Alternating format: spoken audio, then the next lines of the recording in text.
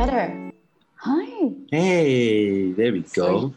Welcome. Thank you for having me. I know, it's exciting. It was really cool. We caught up, was it last week? Was it this Yes. week or last week? Last week. Yeah. The 13th. Yeah, last week. Yeah, so you took a break from social media for a while. So you didn't see the messages that I had sent, and then you saw them, and it's actually perfect timing because a lot's happened. It's been quite a busy few periods, crazy start to the year. So yeah, this is fitting, and we locked this down straight away. So Yeah. I think you sent me the message in February, and I only replied last week. sounds like something I would do. Don't worry. Like I'm shocking. I've got messages from December, I think, that I still haven't opened up. So it's all good. Actually, wait. Before you get No. Yeah. Okay. I'm gonna tell a story that I can't remember the origins of, but I'm pretty sure it's self-explanatory. I've been calling you Tipex for the past however number of years. It's been since 2001, 2002 that I first met you, somewhere around there. Yeah, physics tuition. Yeah, we were not the smartest physics people, so we had to go to the extra classes. There was a thing about Tipex. What was the Tipex thing about? Because I still call you that, but I can't exactly remember why. I'm assuming because you use a lot of Tipex. And you had a fantastic arsenal of stationery. so I mean, let's be fair to the fact that we needed extra classes, but so did like 32 other people that also attended. Yes. Right? It wasn't just us. and so I mean, this particular physics tutor was pretty badass, and so we liked the best. Yes. I always had hair envy, and obviously now I have even more hair envy. Yeah. Well, I mean, obviously, yeah. So basically, I sat opposite you because of the way they had structured the rooms. We didn't face the teacher, right? We faced each other in groups of 4 for collaboration. And so you sat opposite me, and then you had a badass pencil case, and every time you opened it up, you just had like stationery for days. But I mean, your particular Tipex was good because it was the new wave of technology of using a pen structure. Oh yes. Right. So whereas I had really nice colored pens, you had very good Tipex. I had the futuristic Tipex. Yeah, and then you changed my name to Picasso at one point because I started just painting my books with Tipex. Because of the mistakes I used to make. Oh my God, that is hilarious. Yes, I remember the Picasso thing. I referred to you as Picasso and Tipex in the message I sent you. Yeah, because it had been a long time. I thought you actually ghosted me, to be honest. I was like, Prichelle, she ditched me, she moved away and ghosted me. And no, that's totally not the truth. And to be fair, subsequent to that, I've reactivated some of my social media accounts. The only reason that I deactivated it was for, well, I mean, social media is what it is, right? It has cleansing. Its reputation. Yeah, but mine has been like the whole lockdown period plus some. So I just, there are definitely people that have my Danish number, and so that group of people then will just WhatsApp me or send me a telegram or a signal or a smoke signal, and I'll receive it here in Scandinavian. Yes, and so it really wasn't a ghosting. It was just that and February was a very bad time. I had the second wave of like a neck injury emerge, and I was just on painkillers. So definitely I would have not been a good human.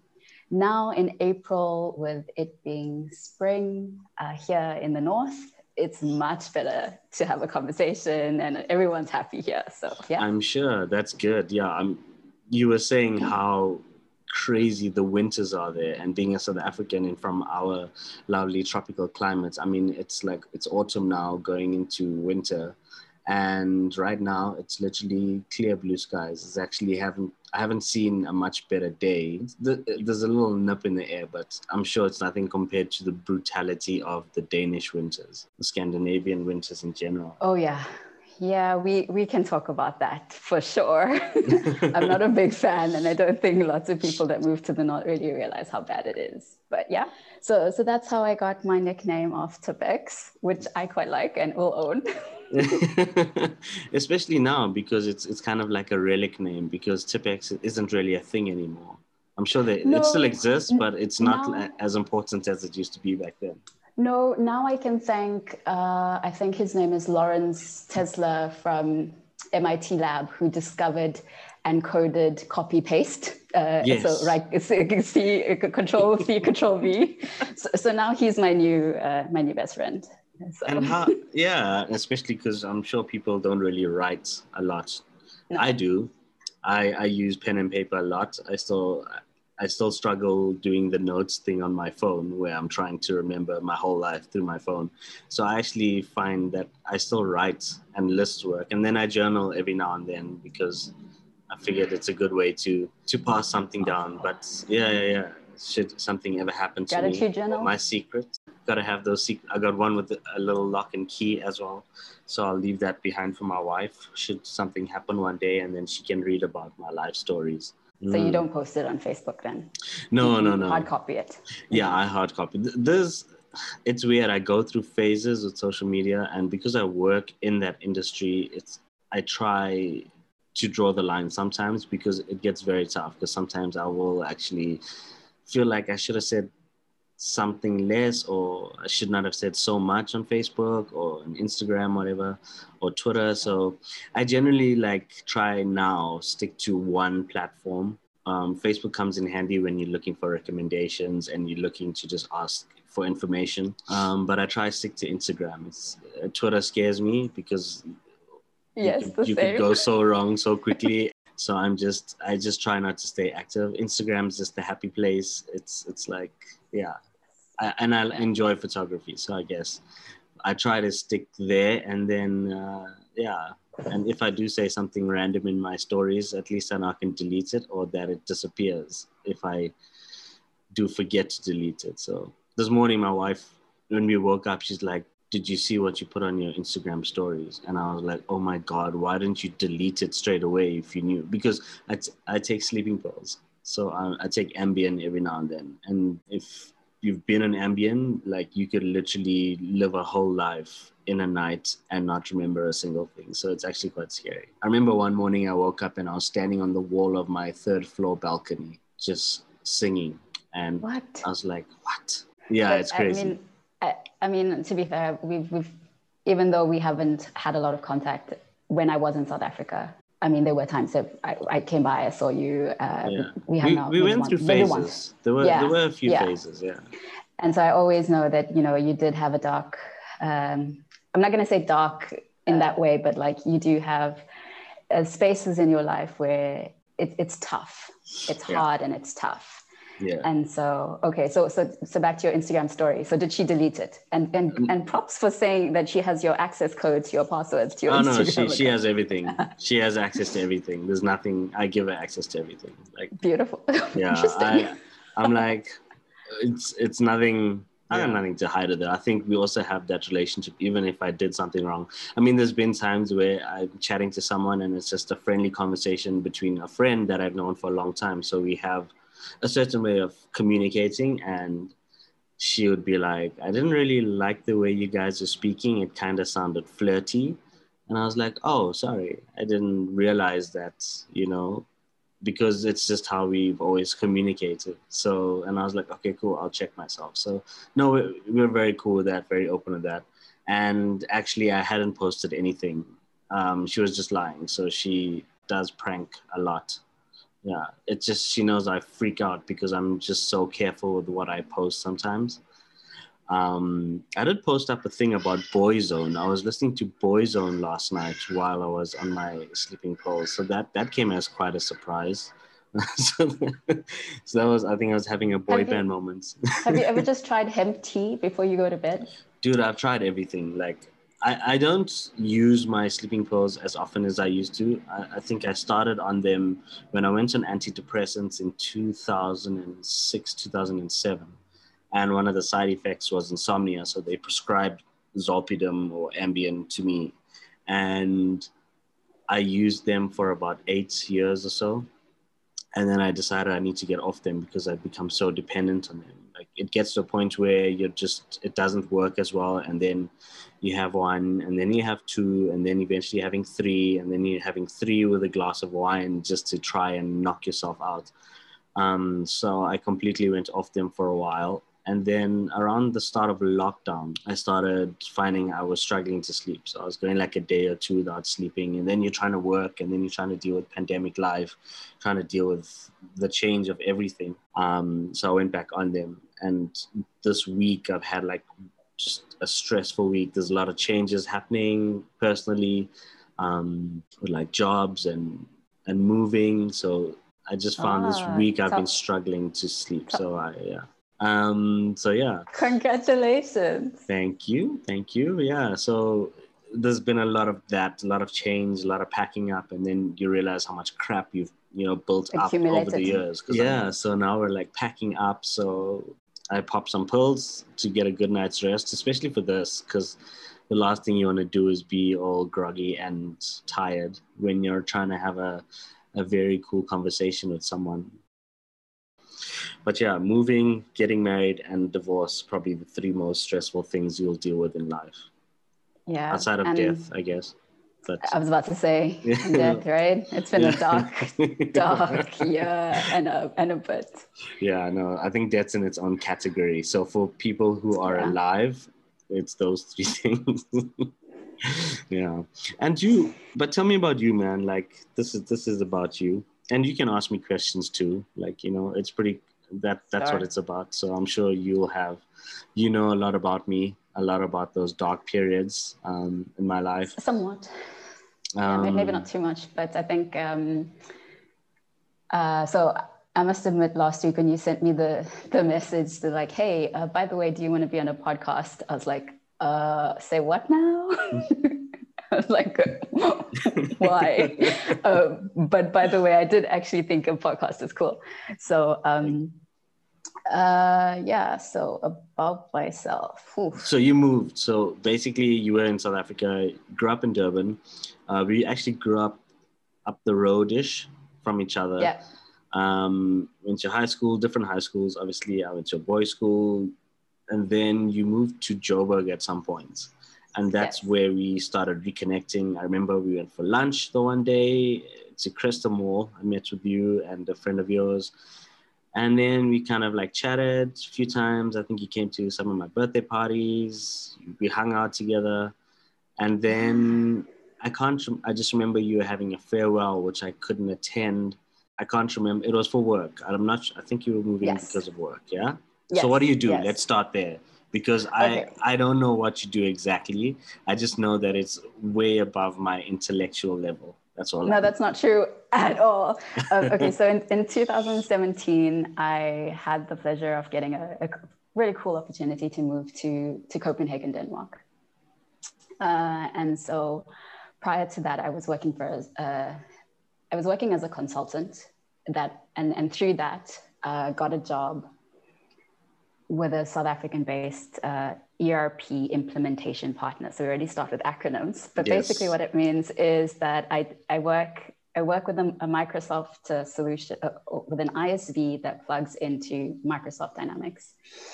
And so we did an implementation that was based in New York, and there was another company that was a part of the project. And as a spin out of that, they formed a company. And there was just this opportunity to join this new company that was starting once this project was complete. And so myself, together with 3 other South Africans, accepted this opportunity. And so we moved in October, more or less. And so that was when I had my farewell party, that you couldn't attend. Yes.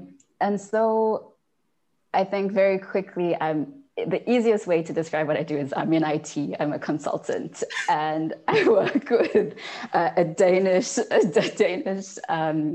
property management solution. So I work within real estate, and it's quite a nice field to work in. So if you think about how businesses run, there's normally technology, infrastructure, and I'm within that space, just very high level, not wanting to get into the details of it. But what's really cool about it is that in a technologically, structured society, I could have been based in South Africa. I could have potentially worked there, but the opportunity to relocate was what was discussed. And so I took it. And so I moved to Copenhagen. And rightfully so. Who wouldn't take the opportunity? Sorry. Yeah, I had just bought my house. I just, done minor renovations and stuff like that. And then I accepted the offer. And so now, that's where I live. And so I guess listening to your podcast, I can see this thread being woven about your absolute adoration for Scandinavian culture. And so maybe we can, let's talk about me. Let's really talk about Scandinavia and Nordics and talk about what I've learned, things like that, versus maybe what I do day to day. Before we get there though, yes. The move, change, the decision to change, it also came at a tricky time in your life, if I remember, right? There was a whole lot of stuff going on and you needed a change, if I remember correctly. Like, I think I knew a change was going to happen. So, so basically I bought the house, and then my dad came over, because being Indian, the one thing you have to do is a prayer, right? To kind of bless the house. Of course. Bless and do a cleansing. Right. So he does that, and then he came over, he did that. And then he's like, you have to put, how do I say it so that if you're international, you kind of understand it. But we have this place where you have to light a lamp, right? Mm-hmm. So if you have to light the lamp, then you normally leave like a 1 rand or a 2 rand next to it to symbolize prosperity. And so my dad says, okay, but you have to go and get something from your wallet and just put a coin there so that you have this good energy of prosperity and abundance. And so what I did was I went and I got these 2 euro coins that I have, and I placed it there, and I was like, I know that I've just bought this house and I know it's a big deal, but I'm going to move to Europe somewhere. I don't know where, but I'm going to do it. And I put it there, and I walked away from it, and I didn't think about it again until 6 months later, when everything panned out. So I knew that I was going to leave to explore, not to leave, but to go and expand a worldview, because I'd been to Europe before. Yeah, you're quite a traveler. You've traveled a lot. That was the one thing that I always noticed, was that you did travel a lot. And I was always like, wow, where's she going to be next? So, yeah. Yeah. So I knew I was going to be there, and the universe just aligned, and I just had this amazing connection of people, place, and things, and it just worked out. And so I did. And so I moved, and I didn't do what you did. I didn't pack up everything and sell everything and just, I still have a connection to South Africa in a way. Even some of my personal belongings are still there, because it just wasn't possible to bring them over. Yeah. So every time I've come back, I've brought like 1 or 2 items back with me, which is a bit ridiculous. But then I look at these items down, I'm like, there's no space for them, or, now I have iTunes. Why do I need 5 million CDs? Those types of questions.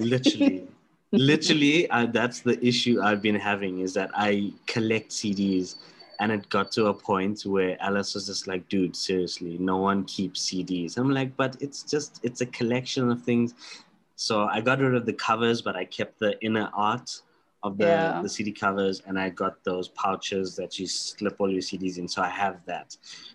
But I get it. Those little things that, you know what we should do, actually? We should bury some of these things. I've always wanted to do this. Like, just walk around random places and just bury all these items. Geocaching.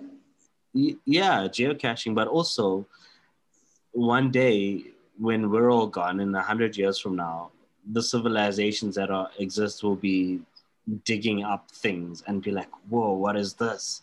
What is this round thing that's all shiny and silver on the one side, and it's got this weird name? Who's Eminem? What is this Eminem thing?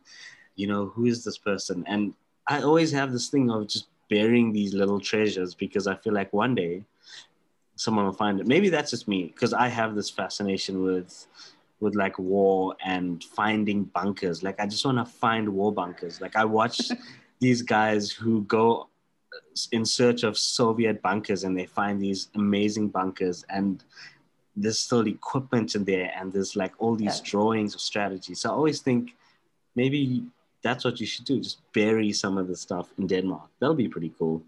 From South Africa. I wonder if Danes would just think that I'm littering and polluting their beautiful land. I'm not sure. I know what you mean. Actually, maybe something wooden. Maybe something wooden in like some kind of Danish designed box that is biodegradable.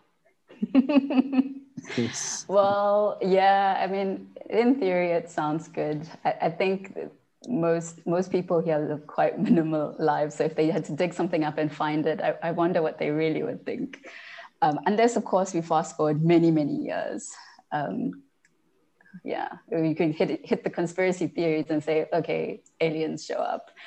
But yeah, I think I want the aliens to show up. I actually had this conversation with Tay the other day, and I was like, you know, so there's some, you know, humans have shot this thing into space, and so all of these artifacts and music and all of these things so it was a conversation about how would aliens even be able to understand what the messages we send. And I think language and linguistics is an interesting thing, especially since I've moved. Just how to find common ground, understanding each other culturally. Like even something like my keyboard is different, right? Which you wouldn't expect, because there's Danish characters. Yeah. Oh, of course, so there's Danish. Yes. So there's still a QWERTY layout, but then your @ sign is different, or you have this ability to flip between Danish, English, keyboards. So the world's different even right now, and it's a cool space. Yeah, and you've been there what, like 3 years now? 3, almost 4 years. Yeah, so I've learned a lot. So I think it's interesting as well. So like maybe for those of you who don't know about Scandinavia or maybe the Nordic countries, so culturally I think it's fine to say Scandic or Scandinavia, but politically and geographically, you would only say Scandinavia for Denmark, Sweden, Norway. And the Faroe Islands, I think. Yeah. But if you want to say Nordic, then you also include Iceland and Finland. Yeah. And then you would say, okay, geographically and politically, Iceland's independent, but it's a territory of Denmark. So that's also interesting. Linguistically, the languages are so similar yet so different, but they all have like roots in Germanic context. Yeah. So because you've learned like Afrikaans in school, it's not completely like far out that we would look at it. Yeah, there are similarities. Like completely foreign. Like, and I noticed that because of my fascination with Norway and Iceland in particular. And then obviously I had a podcast previously with 2 Norwegian podcasters. And so around that time I was like, and I still am actually, like I listened to a lot of like Nordic music. I started looking into the language to try and learn Norwegian. So just to learn basic things and just to kind of figure out, because it's difficult apparently, but not as difficult as other. Like it's one of the easier languages to learn. But just because for us, we have the German kind of root within our Afrikaans. So it's Dutch and German rooted. You've got Afrikaans type of situation. So when I did check it out, I was actually quite pleasantly surprised. And I did pick up like a few things that I could understand just based on our knowledge of Afrikaans. Yeah, I think the Danish language is particularly interesting because they have the Danish D, which is very, it's like lazy. It sounds more like an L. And I think in terms of the language, because they have concepts that we don't have a direct translation to in English, the way they the way they experience things is a little bit different, or it comes across. So like they have the concept of hygge. Have you heard of that already? Hygge. Yeah, hygge. So hygge is really a part of Danish DNA. It's down to like how they interact and how they experience. And hygge is like the verb or the noun, and hyggelig is the adjective. So if you are trying to create something, you're trying to create a hygge environment. Or if you step in and you say, oh, this cup of coffee and this chat has been very hyggelig. Oh, right? And so what it relates to is an environment or a feeling of coziness. It's like a state of mind.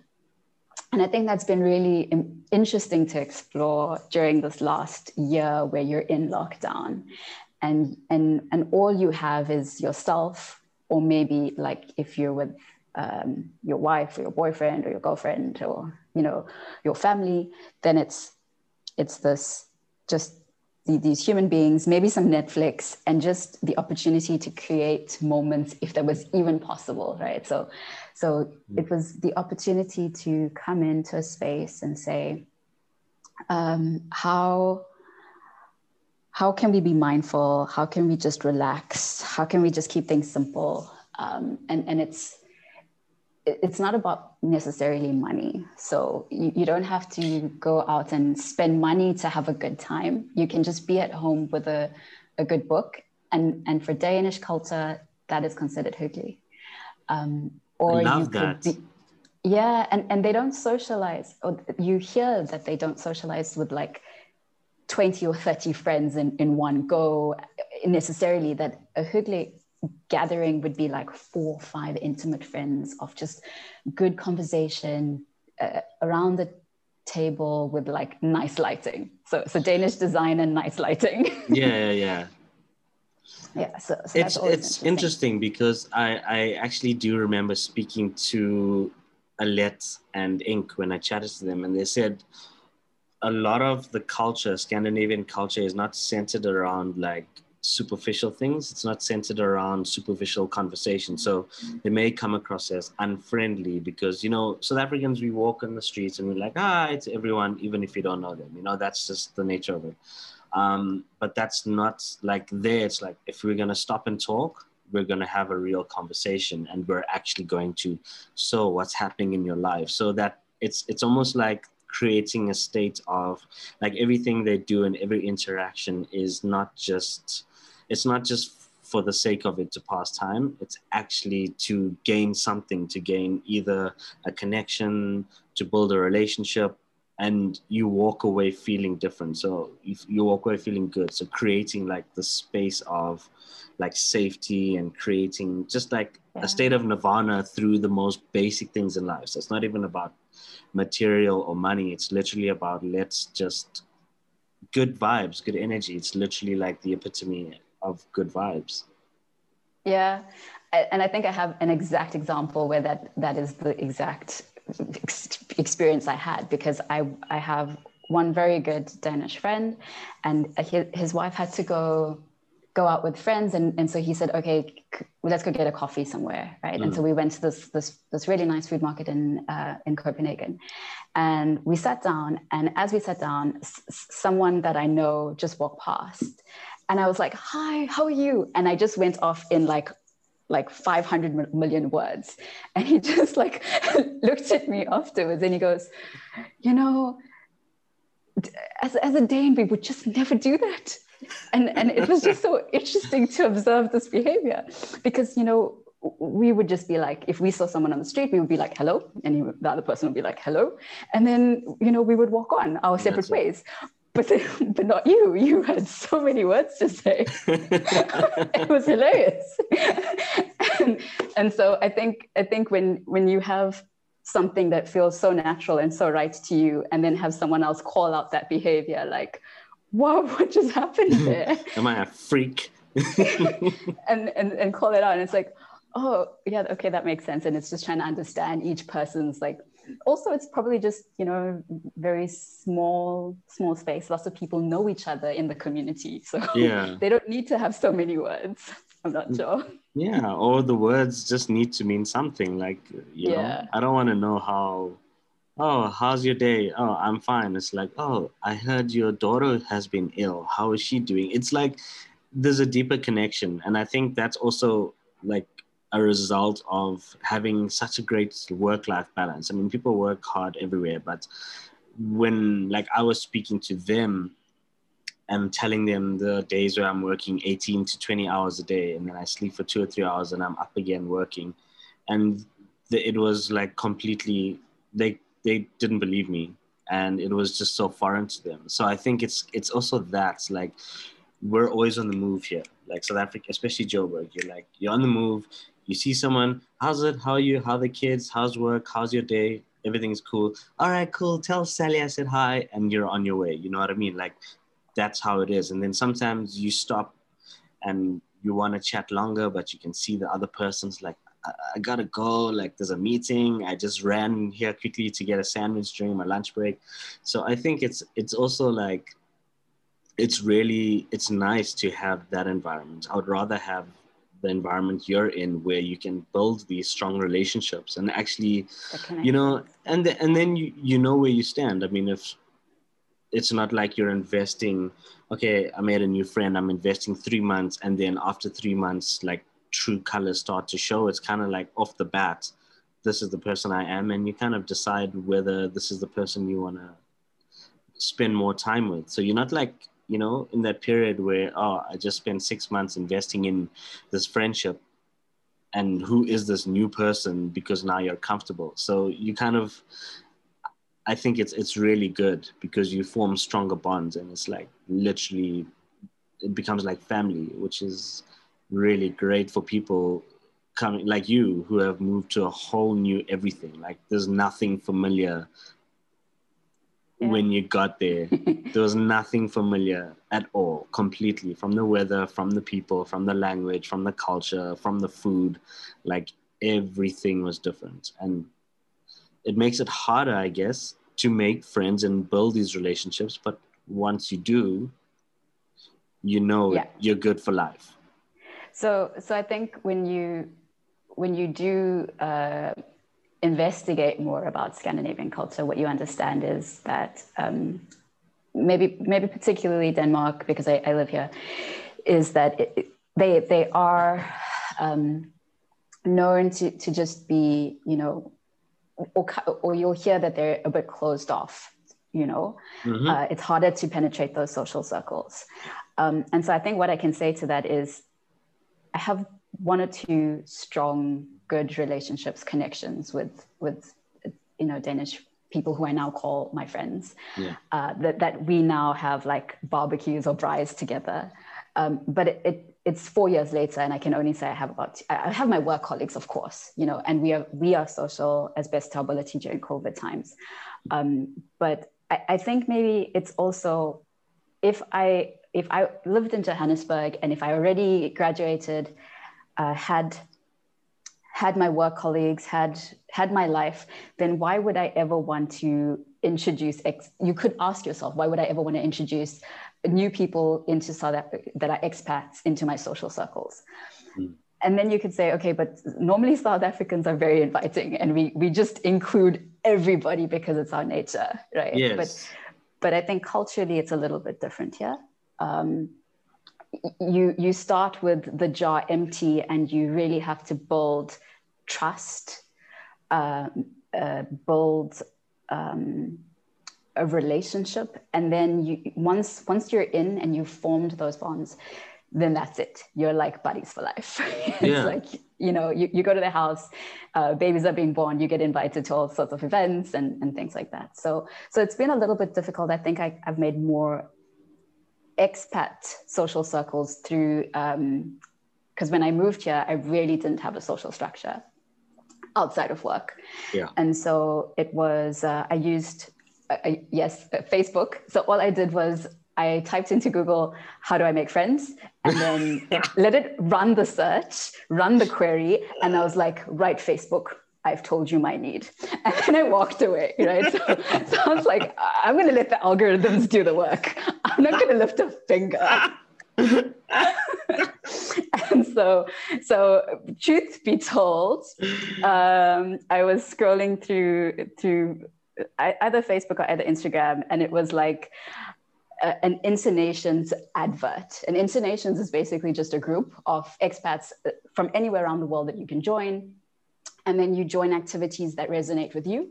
And then you go to these events and you can either like go for hikes, go for coffee, go for board games night, theater, whatever you want. And then you meet those types of people. And from there, you form your bonds of people that, you know, you filter in, filter out. Yeah. And then you're like, okay, this is my vibe. This is my tribe.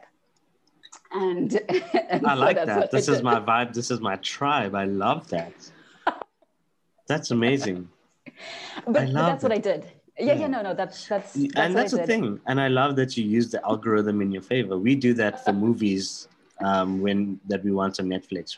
We'll just say it out like, can you please put this movie on Netflix? And it's scary because there are a few times where, oh, look, this movie is now on Netflix. I'm not saying that we have the power to decide what's on Netflix. Confirmation but bias. Yes. Maybe a lot of people are also saying it because it was very random that this Disturbia, we were talking about Disturbia. Oh, yeah. And we were like, we just started talking about it a lot. Like, oh, you need to watch. And then literally 2 weeks later, we put on the TV and we're like, oh my God, this is insane. But yeah, don't enough about that. Please continue. It just rung that little bell in my head. You know what? We know about the algorithms, right? We know what we know, limited or vast as we think we do. So I just used that in my favor to say, go find me friends. And it worked really well. So now when I travel, when I used to travel, and if I found myself there and without any friends, because it's happened maybe for work that I have to go for like 3 weeks or 2 weeks or something, right? And it's just not possible to be back home. So then I just link up through Intonations, do an event on a Friday if I have to spend the weekend there, and then, you know, see where it takes me. And that's probably a little bit more transitory, but I think from there, when you move into a new country, I now think of it as like, what's the tools I need to get me from point A to point B in any scenario, be it navigating the transport system or the any type of legal tax-oriented systems, or just making friends, finding accommodation, because that's really difficult when you move to anywhere in the world. But it's also a particularly interesting set of challenges when you move to Scandinavia, be it Sweden or Denmark, or it's a different ball game completely. Because it's money. You need to have a certain base of money. They need to see that this person is going to be able to sustain themselves here, you know, and not just try and bum off for a few months and then not pay. Because the countries are very good with that, with enforcing that, you know, they keep the economy stable because of that. And, you know. Yeah, I think rental-wise, money-wise, you'd have to have anything between 3 to 6 months rental as deposit, which is different from South Africa, where you only need to outlay 1 month of deposit. Yeah, and then you have to factor in exchange rate. So the rental can become quite interesting there. So that means that there's opportunities to do rentals where you co-op and you come together for friends, rent a place, or you rent a room in a house that's with a Danish family. And those are all viable solutions, right, when moving to a new country. Giving up your car. So public transport works really well here. Who needs a car? Yeah. Now I would say that when I moved here, my mind shift was so different, but my worldview's changed now. And bicycles are really big. So I cycle pretty much everywhere. Nice. Public transport and cycling, pretty much everywhere. Did you ever find yourself wandering in the bicycle lane and almost get killed a few times when you first moved there? I know a No, lot of South I think Africans it's an unfamiliar thing to a lot of South Africans. So some of my friends are like, they were just standing on the sidewalk, whatever, and then this bike comes flying, and they're like, people are just like, F you, get out the way, because it's a serious thing. They take it very seriously. A bike lane's a bike lane. So maybe what I can say about that is like, if you've heard that come out from places like the UK is too small and they've never planned for bikes. If you think Netherlands really bike friendly, but also the cyclists own the roads, right? No, So they do. if you're on their path, there are more tourists, bikes than cars and people in the Netherlands. Denmark's a little bit different in that, like, their infrastructure for bikes is like they almost did city planning where they factored in people need to commute by foot, by bike, and by car, and so it's a little bit easier. So suburbs, cities, they're very geared towards even the train system. The trains are built to accommodate bikes getting in and out, so they're bigger than maybe the London trains, which is so much nicer. Oh. So, and you don't pay. So if you're taking, they call it the S train, which is like just the daily commute train, like not the underground metro. You don't have to pay an additional charge to get your bike onto the train. Whereas in the UK, I think you have to pay. Yeah. And you do that here when you're using the metro, but so it's fine. So that's been new. That's been interesting moving here. Rental, how you transport yourself. So winters are obviously a bit challenging, but now I live much closer to the office, so that makes it a big difference. Oh, that's good. Yeah, and you stay healthy and fit, and it forces you to move because you don't just jump. I mean, obviously cars have their benefit. Like there are times where you're like, flip, I just want to get in a car, have my foot on a pedal and get to where I need to be. Yeah. But I think having the opportunity to cycle anywhere, if you could, is amazing. It's a great thing because from your mental wellness, your physical health, there's so many benefits to it. You know what I mean? It's like you're getting out, you're getting fresh air, and it just feels like an adventure every time. You know what I mean? Like I get so frustrated when I have to drive to the store, which is literally like 1.5 kilometers away. So I started walking all the time, but now I can't always walk because, I'm rushing back to get back to work. You know what I mean? Because that's the kind of mentality here. Whereas, and I wish I could just jump on a bike, but then we've got like these you've got taxi drivers, and then our roads aren't, geared to that. So I think, obviously South Africa's getting there. Like, so a lot of like Sandton and stuff has now got bike lanes, and they do. Yeah. So they started enforcing some bike lanes in the smaller streets, within the CBD itself. But from a public transport point of view, I think that's something that South Africa really, really lacks. I mean, we're probably quite far ahead of a lot of other African countries, to be honest. But I think, that appeal. But I guess it's also based on personality. I mean, maybe there are people that hate the idea of biking. Maybe it's just because we like that outdoorsy, adventurous, let's get out there and ride a bike or take a walk type thing. But there are people that absolutely hate that lifestyle as well. Yeah, I mean, so I think if you hold an image in your mind of like this Danish person on a bicycle cycling merrily and then getting from point A to point B, getting off the bicycle with like just looking perfect and flawless and their hair not out of place. And it's like the genetic lottery, I promise you. And their like skin is just like not even sweaty. And then there's me who's like drenched in perspiration and like my hair. Towels right?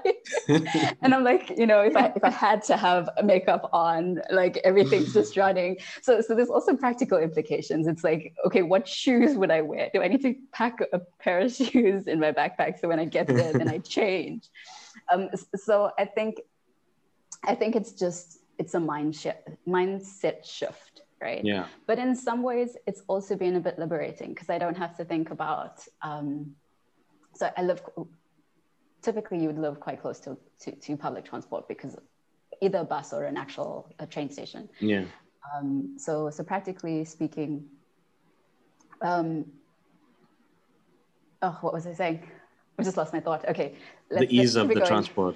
No, because, and I completely, I get it, because I did an exchange program. So I was in Germany for about 2.5 months or so, on an exchange program. And I was just like, oh my God, this is heaven to me, because there were times where I would go out with friends that were also from South Africa on the exchange program. We'd go out, and I'd walk home at 11 at night, and I'd catch the train or I'd catch the bus, and I would walk most of the time because it was such a foreign concept to be able to walk around at night. When I got home, my whole family freaked out. They're like, dude, what are you doing? You can't, it's too late.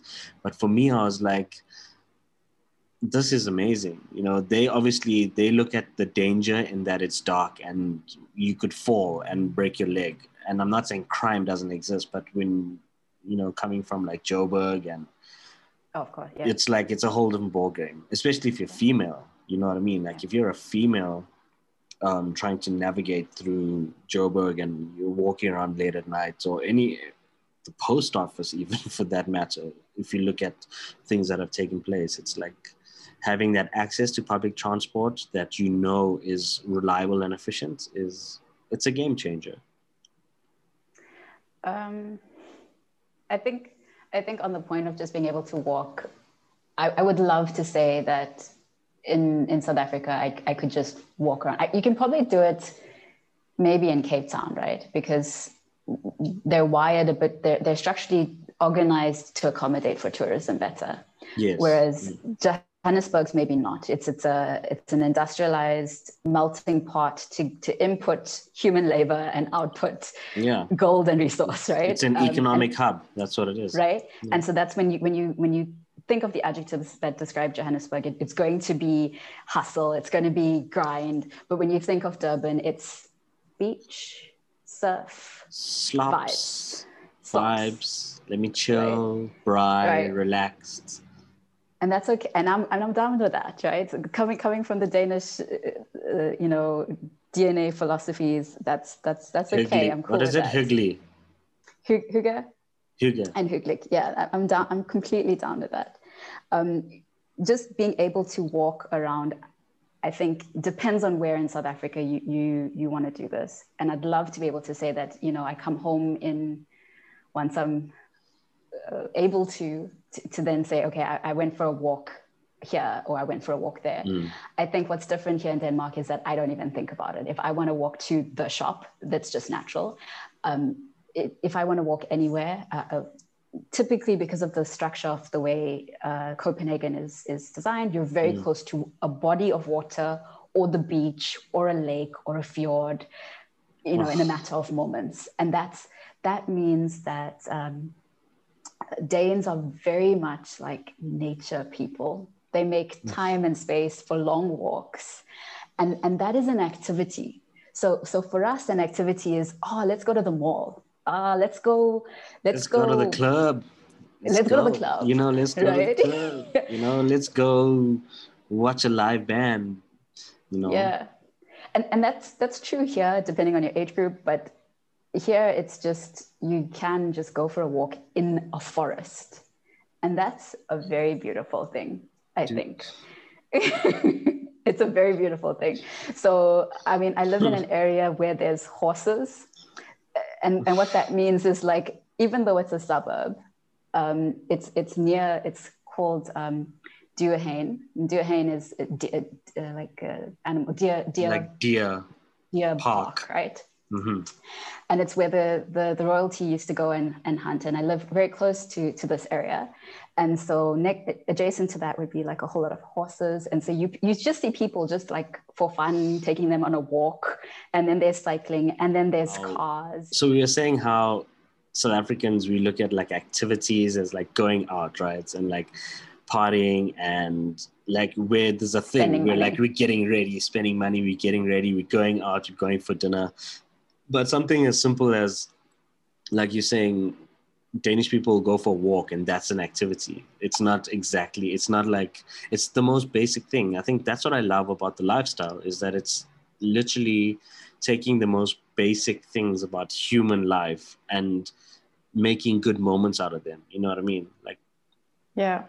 I think it's also it's the culture. So there's two things that happen, right? So one is how people connect is different here.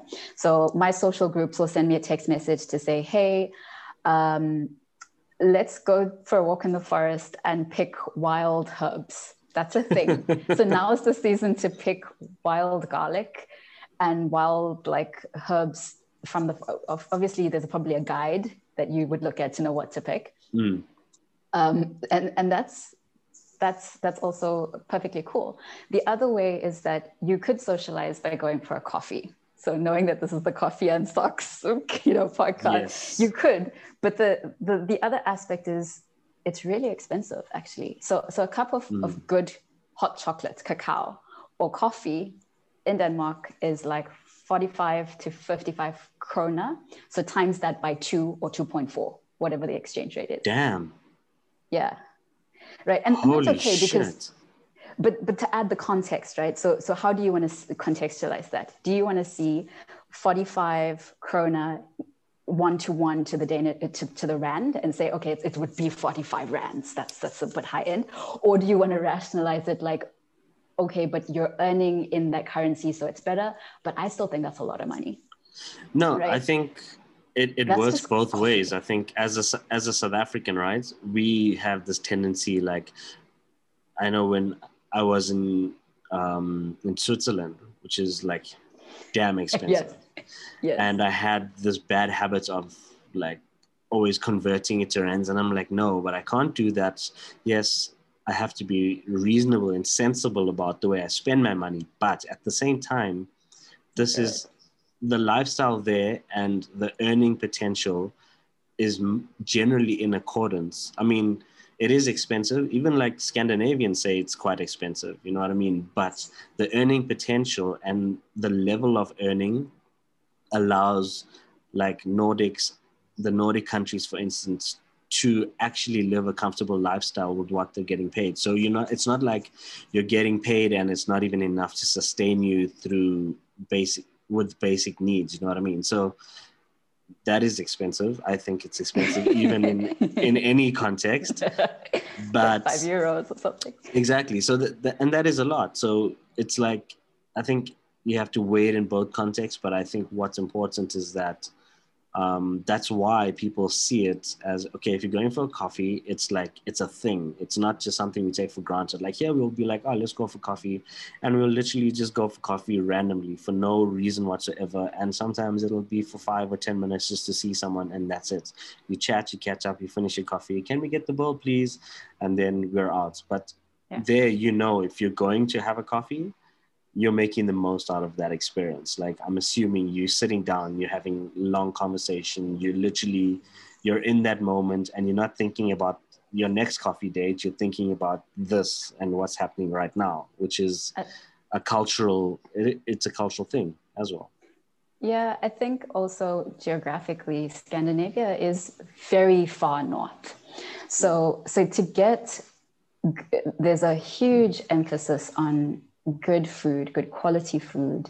There's a beautiful book that I got for my birthday called Scandinavian Comfort Food by Train Hanneman, I think her name is. And so now that's on my agenda to do for this next 3 months, is to cook from this book.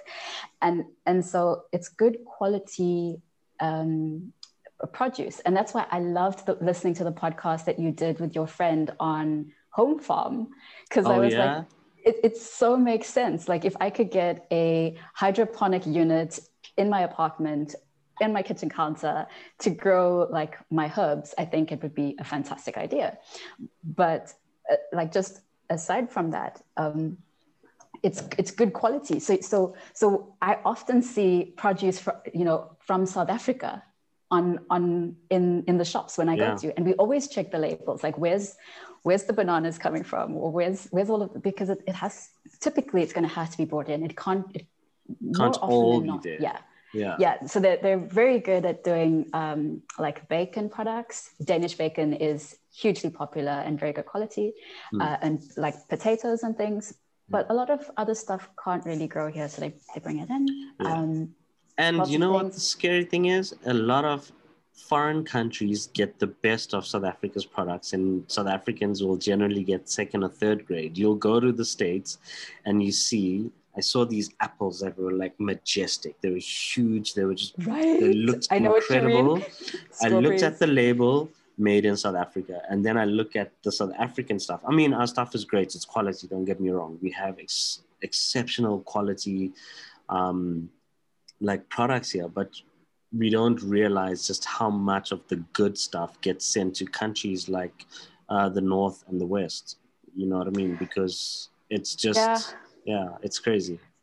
So I think that's political conversation, because maybe it's also true for Denmark, right? Denmark, and I don't know this, but could it be that Denmark will send their best produce to the UK market because they want to be known as the best Danish producer in a particular produce? And South Africa wants to be the best producer in this. And so what it means is that, you know, the country itself is not getting the best products because of the geopolitics. It's money. It's a money game. And even with coffee, there's a beautiful, beautiful podcast that I just finished listening to. So for my birthday, 3 weeks ago, a friend invited me for a Yemeni online coffee tasting, which is different, right? So what they do is they send you a coffee box. It arrives, you log in, and then you have this online experience of taking you through the coffee journey, where it comes from. And Yemeni coffee is particularly difficult to source because of the political situation. And so the podcast was called A History of Coffee. So it's pretty simple. And that was also just an understanding to what it means to get coffee beans as a part of a daily experience, and something I completely take for granted. For me, I love coffee. I sit down, I savor it. It's something so special. But what did it actually take to have coffee and coffee beans in our home? And what were the lives that were affected, right? It's a scary, scary, scary trail when you look because it's the same for tea, right? If you think about Dutch East India Company bringing the sugarcane most evil meats. company in the world. I won't maybe say after Nestle. Maybe after Nestle, actually. Right. So it's just down to what happened in history at that point that we can now have sirloin tea. And sirloin, I recently learned, was actually like the old name for Sri Lanka. And we know how we got. Yeah, but I don't it's even a know what dissociation. sirloin tea is. It's black tea. Wow. I think. Yeah. Okay. Yeah. So but it's knowing that.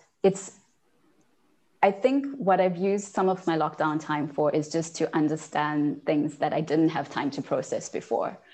What type of this? Why does coffee cost so much? Why is it that we have what we have and others don't have what they have? You know, and being very grateful for that.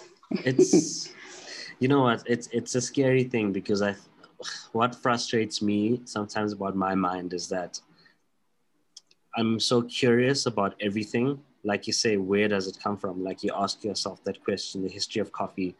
And I also, like, I savor my moments. Like when I sit down every day in the morning, the first thing I do, you know, put on my socks, make a cup of coffee, and I have it's a ritual. So I have this ritual where I sit down on the couch or wherever I am, and I'll literally just sit in silence and just process my day, process like every sip, process things that I need to figure out, solutions, like just it's a time of reflection, introspection, meditation.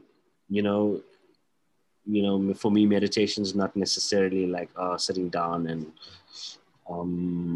it's like any time where I can just be quiet. I don't turn on my devices until at least an hour and a half after I wake up, because it's a distraction, you know.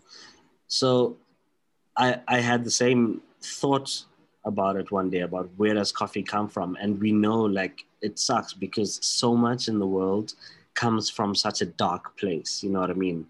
And I watched this documentary called Rotten. It's a documentary series on Netflix. Netflix with the I know what you mean. The avocado wars, like the dairy industry, and one of the things was coffee. Yeah. And where coffee comes from. And it's like I'm so conflicted because sometimes the things I enjoy the most, when you look back at the history, like almost everything we have in our lives comes from a tainted place.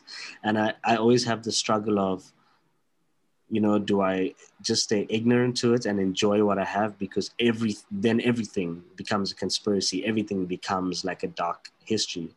But I think it's so important to know about these things but not let it affect you to like a depressed and depleted kind of way, you know? Because when I saw the coffee one, it broke my heart, because you look at the people, it's like at the bottom of the food chain, who are the most important people in the whole chain, because they are the ones that grow the coffee beans.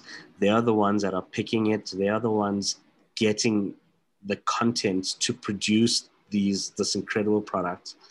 And they are the ones that struggle the most. Like, they are the ones earning $1 for like a week's work. You know what I mean? Living in poverty themselves. But without them, we wouldn't have what we have on our tables. Yeah. You know what I mean? And I guess it's also just like the system and the way the system is designed. The people at the bottom, it's like in business, the people at the bottom who make a company tick, who make things work, are often the ones that are neglected the most, or they're not rewarded the way they should be, you know? So it's sad in a way, but I'm going to try not to focus on the negative side of where coffee comes from. But I think it's like you're saying, the history of coffee, it blows your mind, because you look at something it's a multi-billion, maybe trillion-dollar industry. And when you look at where it comes from and how it gets to our table, it's a crazy, crazy thing. Chocolate as well. Chocolate was another one, actually. Oh yeah, of course. Yeah. So I think what it does is it creates an opportunity to ask yourself, what is the history? So what's the past? Where are we now? We have buying power, right? Yeah. And then what type of future do we want to envision? Because it's kind of a conversation about choosing. And here it's a difficult thing, because you have the individual perspective, but you also expect the corporations to come in and play the right game. Yeah. Because you can't watch, you want to know, okay, my chocolate or my coffee comes from an ethically sourced place. And so you can make good decisions by going to the barista, which we do. We have a fantastic barista around the corner. And, he's got the whole history of where the coffee is sourced. And so you can start actually going to the at least here with Scandinavia and with Denmark specifically, you can actually have all of this information publicly available about a company and where they're sourcing it and the farms, and hopefully what you're being told is the truth, right? And the same for chocolate. So here, the Netherlands produces a slab of chocolate, which is pure heaven, called Tony's chocolate. Oh, yes. Do you know it? Yes, I do know it.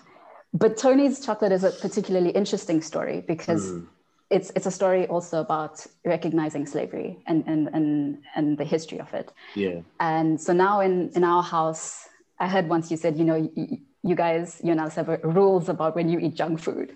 So we have a box underneath the TV with our Tony's chocolate and other snacks. But so we have a rule that we only buy like certain things. We're starting to shift, because you can't watch things with like Seaspiracy and then think, oh, okay, do you know what I mean? You start watching it. You watch it and you think, oh no, this is going to be about plastic. And it turns out to be something completely not only that. And it blows your mind. And 3 weeks ago, I was in the shop with Tay, and I said, okay, it's salad. It's time to make some salads. Do you want to get some tuna? And he goes, yeah. And he's like, you can't buy that one. You have to buy this one, because the label says it cares about the environment. So I'm like, okay, fine. So we take that, and then we sit down, we watch this thing, and it's like, that means shit. It means nothing. Right? because it's literally like, oh yeah, we think we followed the procedures and we think it was fine. So we're But going we to don't slap a know. label on it and find that the company who slaps the labels benefit from It's a the trust sale thing. of it. It's Yeah. literally like it's a hand, but that's the thing. That's what I'm saying. It's so scary because everything is tied to some bullshit, and it's so hard to find. So that's it. It's where do we draw the line? Do we as consumers want to do the good thing, but we actually should hold somehow these businesses to say, provide us with good options. We want to be good people. We want to make good decisions. Maybe we just didn't realize that this is what our decision meant. And so you left there in this dark place during COVID, watching these things with your whole world completely shifting about all the things you love and you hold dear: chocolate, coffee, your dietary habits, all of these conversations. And then you think, okay, what's this emerging future that we're gonna create in the next 5 to 10 to, I think they're tracking to 2050, right? But there's a future after that too. So yeah, it's crazy. It's absolutely crazy. It is, but like you say, I think from on the flip side, as consumers, we need to press on these issues more.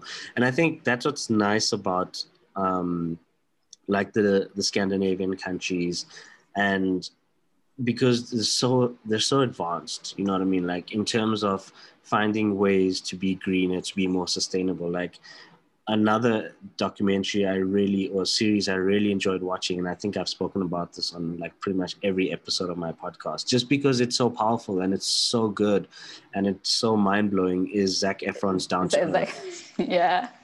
You know what I mean? Because you look at countries like Iceland and you look at the stuff they're doing and how they're using the environment and nature's resources, the heat from volcanoes to literally power their cities. So they're not creating any footprint, and then they're still taking whatever carbon, whatever bad stuff's been created, and turning that into materials that they're able to safely use. So I think that's it in terms of that and sustainability. Like the Scandinavians are so far ahead. I mean, we're dealing with such different issues, and different parts of the world are dealing with so many different things.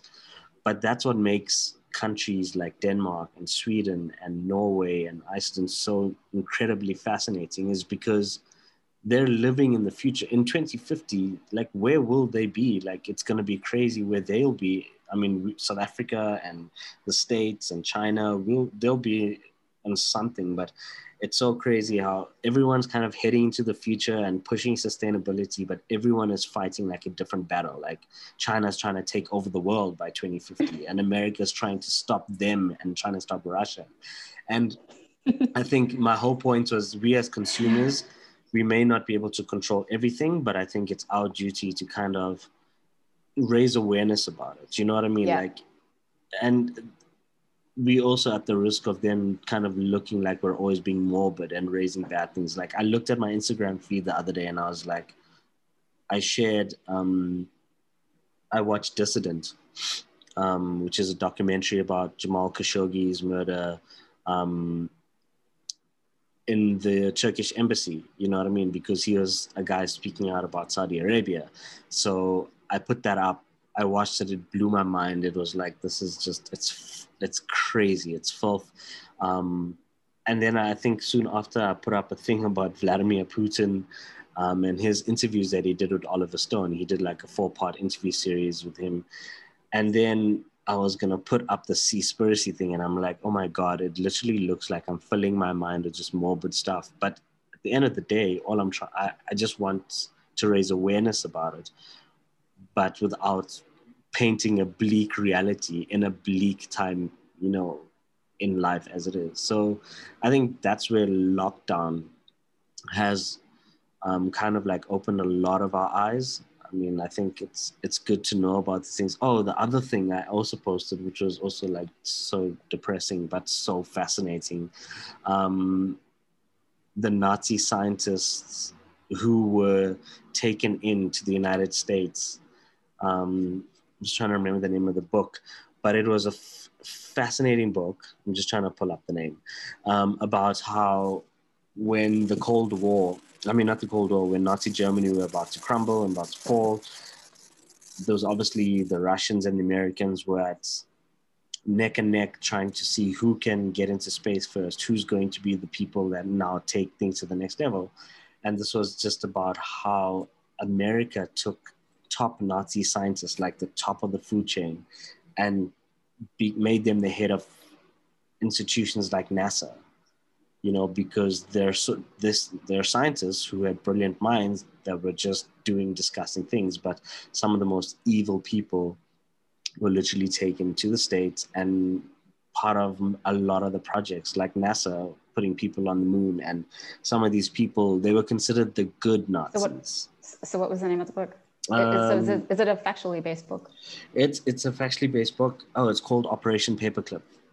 Okay. That's what it is. It's a book by Annie Jacobson, Operation Paperclip, where they basically trace, and it was so fascinating because I watched an interview with her and she actually like tracked down some of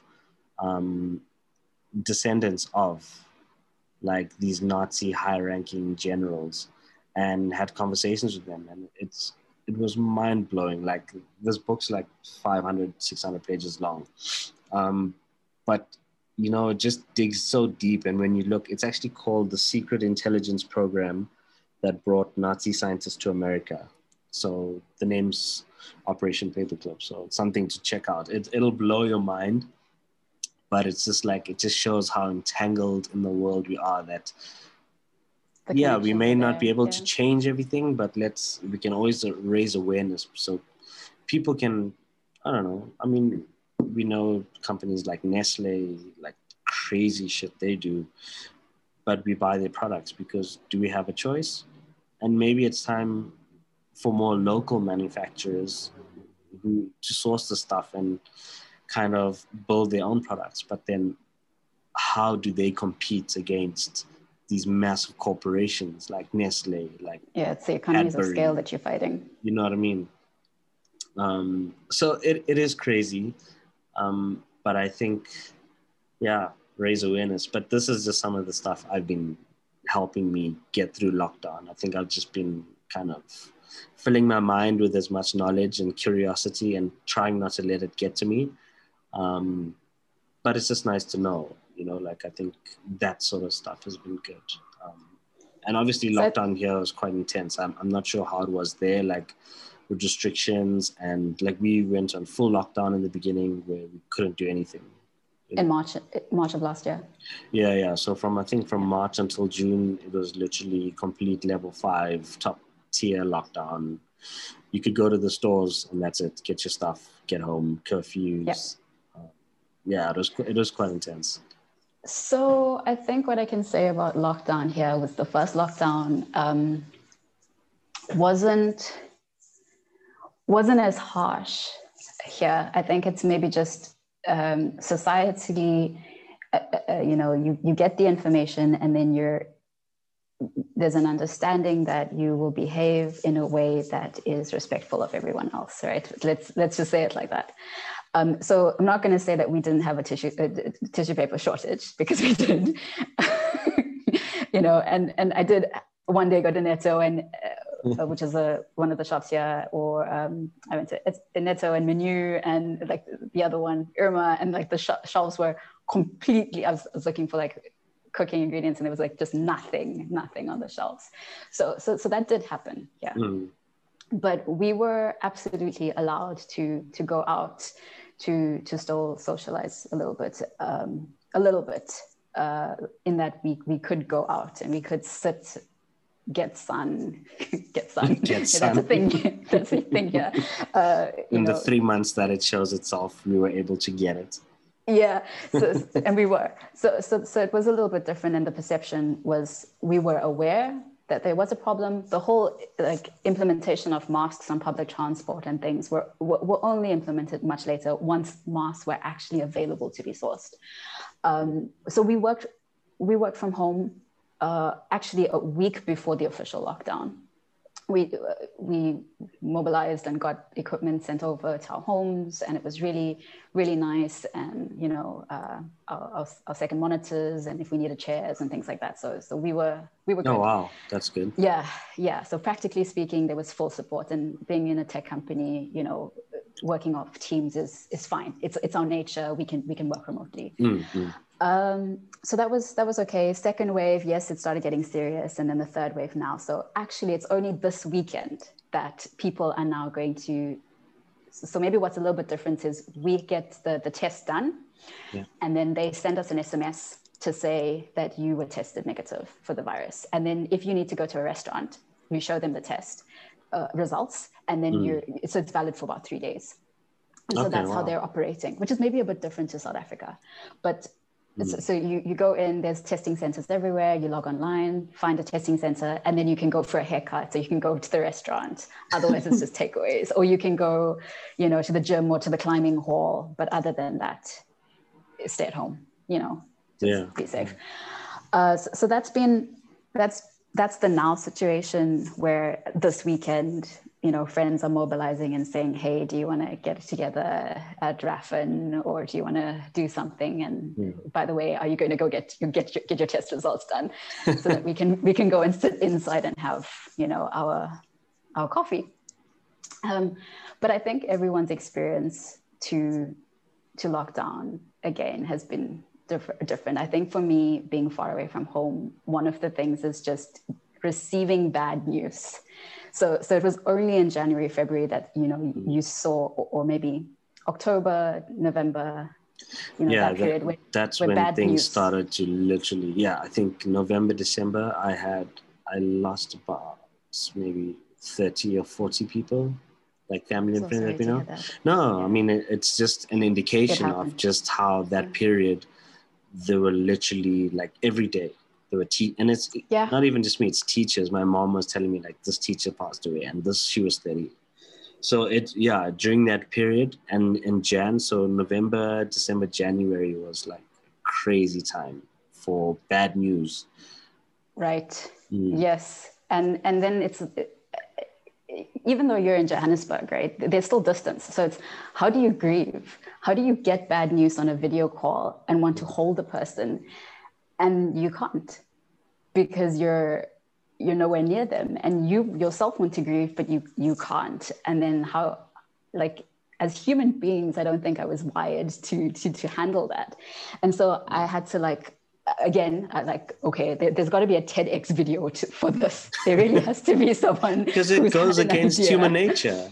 It goes against human nature to not have physical contact. I mean, like, for instance, my aunt, her husband he was a policeman, 44-year-old guy, amazing guy. He got COVID, I think, on duty, gave it to her. He passed away in hospital.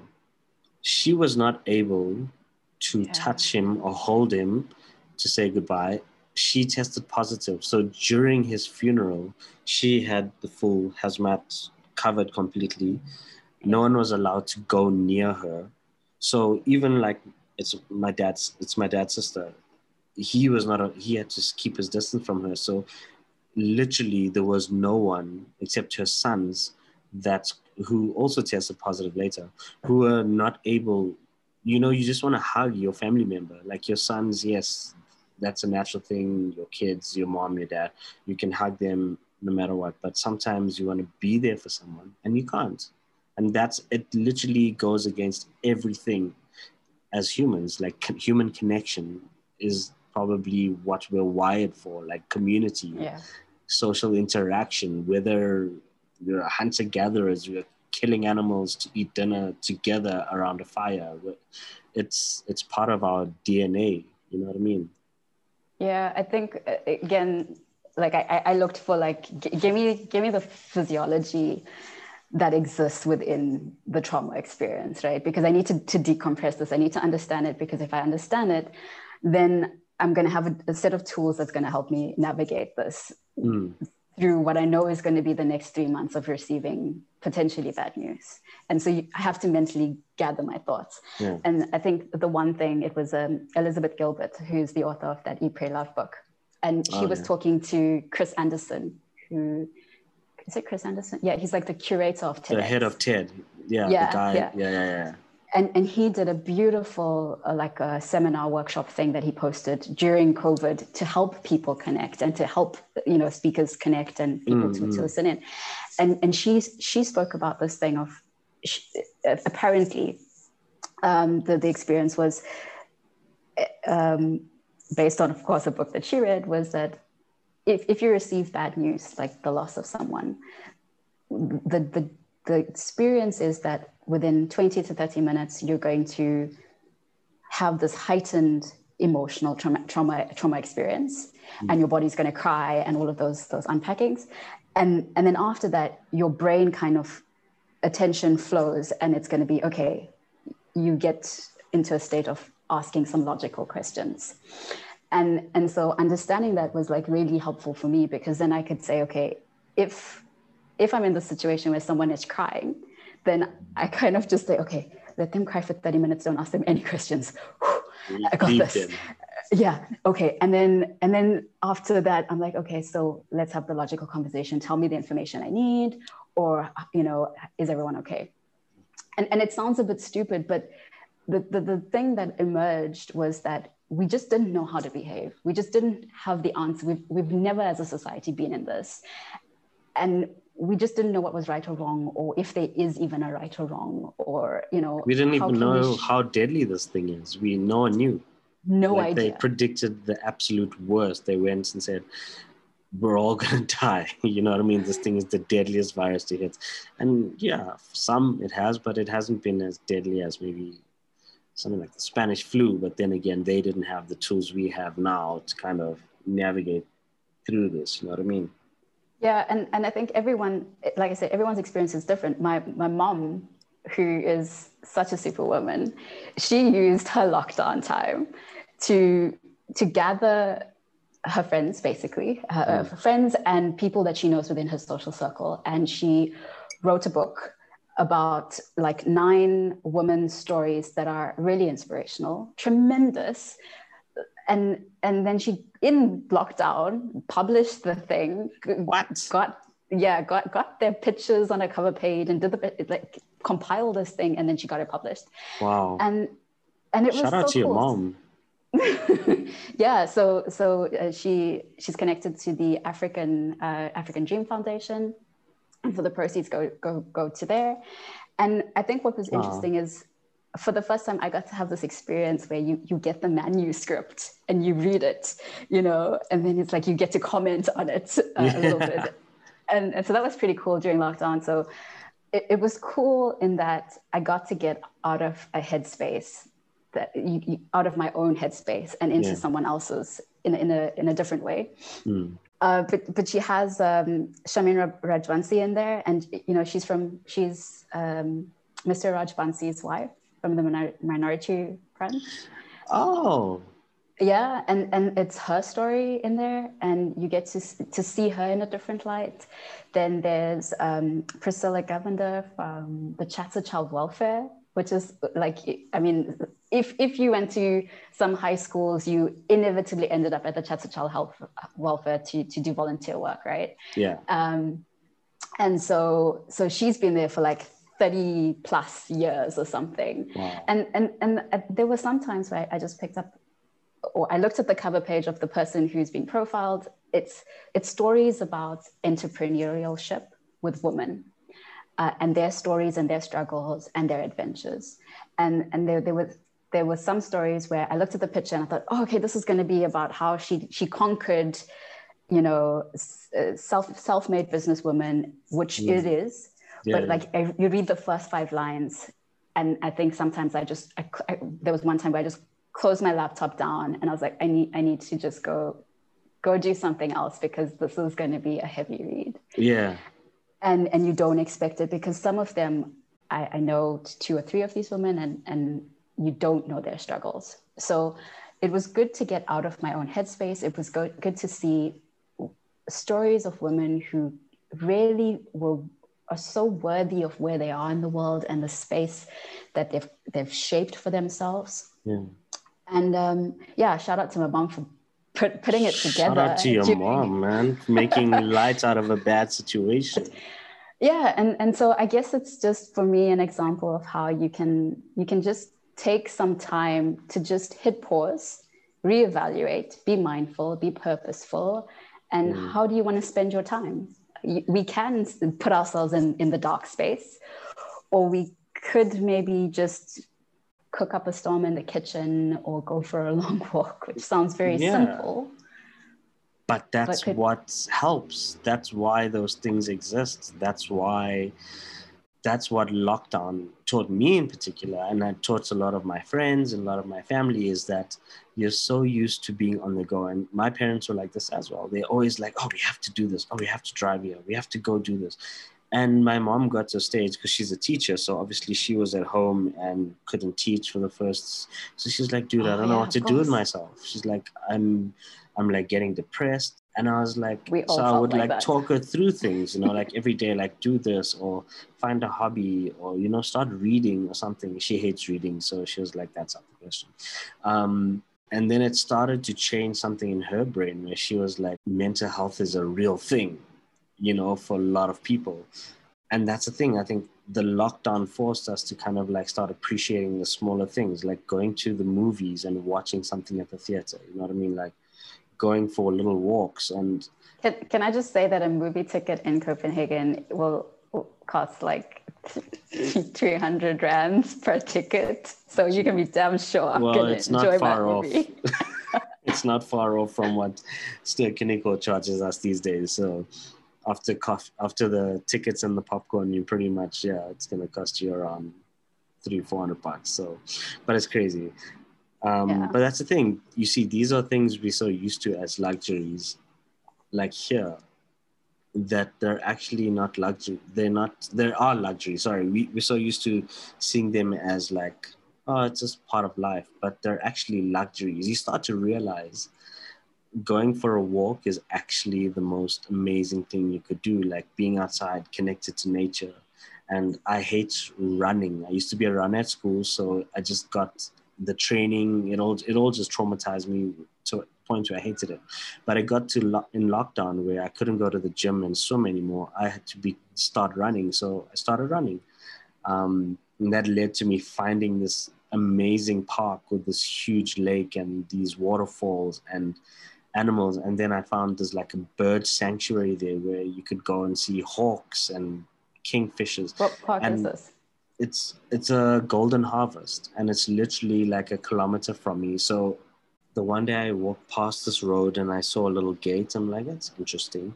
So I was like, it's still early, let me go check it out. And I literally walked into, like, it felt like Narnia to me. And I was mesmerized. Like, it took me weeks to get through this whole place, to explore the whole place, because it's so huge and it's literally in the middle of everything. And that became my sanctuary. Like every day before work or after work, I forced myself to go for a run. And now it's like part of my daily life. Like I have to go for this walk. I have to go for this run. I have to read, like you were saying, getting out of the headspace. Like I forced myself to start reading more, forced myself to start listening to music again, because I kind of like fell out of love with music. It makes me too emotional. So I stopped listening to a lot of the stuff. And then it got me back into this rhythm of finding satisfaction in the most basic things that cost you nothing to read, because you can find a PDF or an audiobook online. You know what I mean? Yeah. Might not always be legal, but you can find it if you really want to read it. Going for a walk costs you nothing. Like it literally stripped humanity back into the most basic form of sitting in a room, dealing with your thoughts and talking to people and connecting with people that we take for granted. Like seeing someone. I think where I'm a little bit fortunate is because having moved here and experienced the culture, a part of the part of Denmark is also the Happiness Institute, right? So I don't know if you've heard of it, but it's Mickey or Mike Viking, I'm not exactly sure how you say it, but so he talks about, happiness, and although I hate being asked, are you happy in Denmark, or are you happy where that's a silly question. That's probably the wrong question to ask. It's like, are you comfortable in Denmark? Maybe that would be more of an appropriate one. Yes, very comfortable. But I think his happiness research is also interesting, because if you're in a headspace where you're wanting to look at what is happiness, or maybe you have questions about why don't I feel happy, or and it's I think he breaks it down into like three things. I think he says it's about life satisfaction, it's about emotions, and it's about and I think it's probably better if you just Google him, but it's about comparison. So one of the things is like you look at life satisfaction and how satisfied are you on a very subjective level, and how are you feeling day to day, and then on a much deeper level, the attributes to how we compare ourselves, which I thought to be very interesting, because if in a world where you're forced to be redundant due to your job, so your economic value, your mindset is, I am worthy because of the job that I have and the money that I make. Yeah. And then if you lose that, and if you're comparing yourself to your friends or your family that then maybe haven't lost their jobs, or your friends and now they're still able to have certain standards of life, your social position is impacting your wellness. And I thought that was so relevant and so current, because we naturally want to look on social media and we mentally put ourselves through this comparison. Like, is it Instagrammable, yes or no? Do I compare? What does my breakfast look like in relation to everyone else's breakfast? Today, this morning, and I think that on a very deeper level, there are some interesting things that we could maybe explore, not now, but I mean, just we as in, just the general populace, explore and begin to unpack with happiness and with worthiness, which is more like Brene Brown's like philosophies and thinking. I was watching, I don't know if you watch this, it's on Apple TV. It's called Mythic Quest. Do you watch it? I haven't, no. Mythic Quest. So Mythic Quest. Quest. Oh, okay. No, I haven't seen it. It's a video game company, and the story arc follows these two gamers who produce games. I kind of like video games now that I'm able to play it once or twice, and so even they mention it, and it's so why it's just, it keeps popping up, this connection to worthiness and happiness, because people are in a weird space. So and comparison is probably one of the biggest things that drives people to unhappiness, you know what I mean? Because I know I used to do this a lot a few years ago, like around 26 or 27 was when I went through probably the strangest time in my life, like where I said, at 27, when I turned 27, I'm like, you know what? I'm at the stage where if I die right now, I don't care. And I want to die. And I said, at least if I die, if I'm going to die young, please let it be 27, because then I could be a part of the 27 club. The 7 club? You monster. So that was my rationality of it. And it was because I was looking at so many of my other friends, and they had attained these insane levels of wealth and success. Like some of them, by the time they were 29, they were directors of massive global companies, because they studied one thing in varsity, they went through, did their honors, and walked into incredible jobs. And they worked bloody hard for it. So there was never like a thing of jealousy at all. Like I believe in celebrating everyone's successes. I'm very like big on like, if someone does well, it doesn't matter. Even if I don't like you, I'll respect like the growth.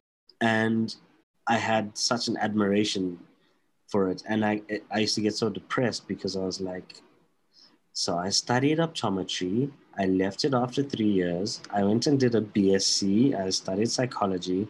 And then I started this little radio hobby.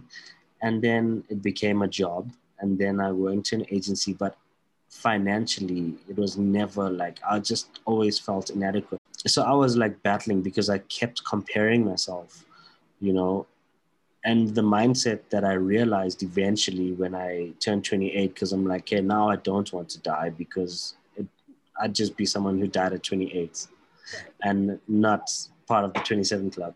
And then I flipped it and I said to myself, well, I can either be depressed by it because comparing myself to them, or I can be like, let me be motivated by them. Like, I'm happy for the success. I want to be on that level. And I found that the more I interacted with them and spend time talking to them, you realize like who you surround yourself with is so important, because I didn't feel threatened by the fact that they were more successful. I felt inspired by it. And that's where I think in that 20, and it's the weirdest thing because that year, that 27 year was probably one of the best years of my life. And maybe it's because I didn't care whether I lived or died. So every day was like an experience, you know what I mean? And that's when I realized when you compare, it'll be so detrimental to your health, because we're all on different paths. Like everyone's destiny and everyone's timeline and path is different. You know, the KFC dude came up with KFC when he was like 60 something, or Colonel Sanders. You know what I mean? Like there's no time frame, but that's just societal constructs that have told us, especially within like Indian communities. I'm sure it exists in other communities as well. I'm reading this book by an author called Shabnam Khan. Mm-hmm. So it's her second book. The first book she did was Onion Tears, which was basically talking about women, because we're talking about societal constructs and how everyone kind of has this idea of where and how you should be. And at this age, you should be married, and this age, you should be like have kids and, you know, all of these things. So her first book, Onion Tears, phenomenal book. I think I read it in like 2 days. Talks about growing up in Indian communities, like the story of two. It's a fictional book based on two different lives and growing up in these Muslim communities and how difficult it was. And the second book of hers, How I Accidentally Became a Global Stock Photo, which is an incredible story as well, if you want to check it out. But this is more like a memoir, a travelogue, and like a diary basically. It's like, she calls it like a love letter to everything. So it's basically a collection of stories in her life where she is a Muslim female growing up in an Indian community in Durban. And she basically talks about the struggles of how people tell her that, you know, she's like late 20s or early 30s. I'm not sure how old she is. And she should be married and she should have kids. And why is she traveling by herself? And she documents these struggles of these structures, because a lot of the time it's like, especially like I know with us, like with me, I was always the black sheep because I didn't become the lawyer or the accountant or the doctor. The engineer. Or the engineer, you know, I'm the guy who became this media dude. Like, what do you do with your life? Like, what is this? Like, get a real job.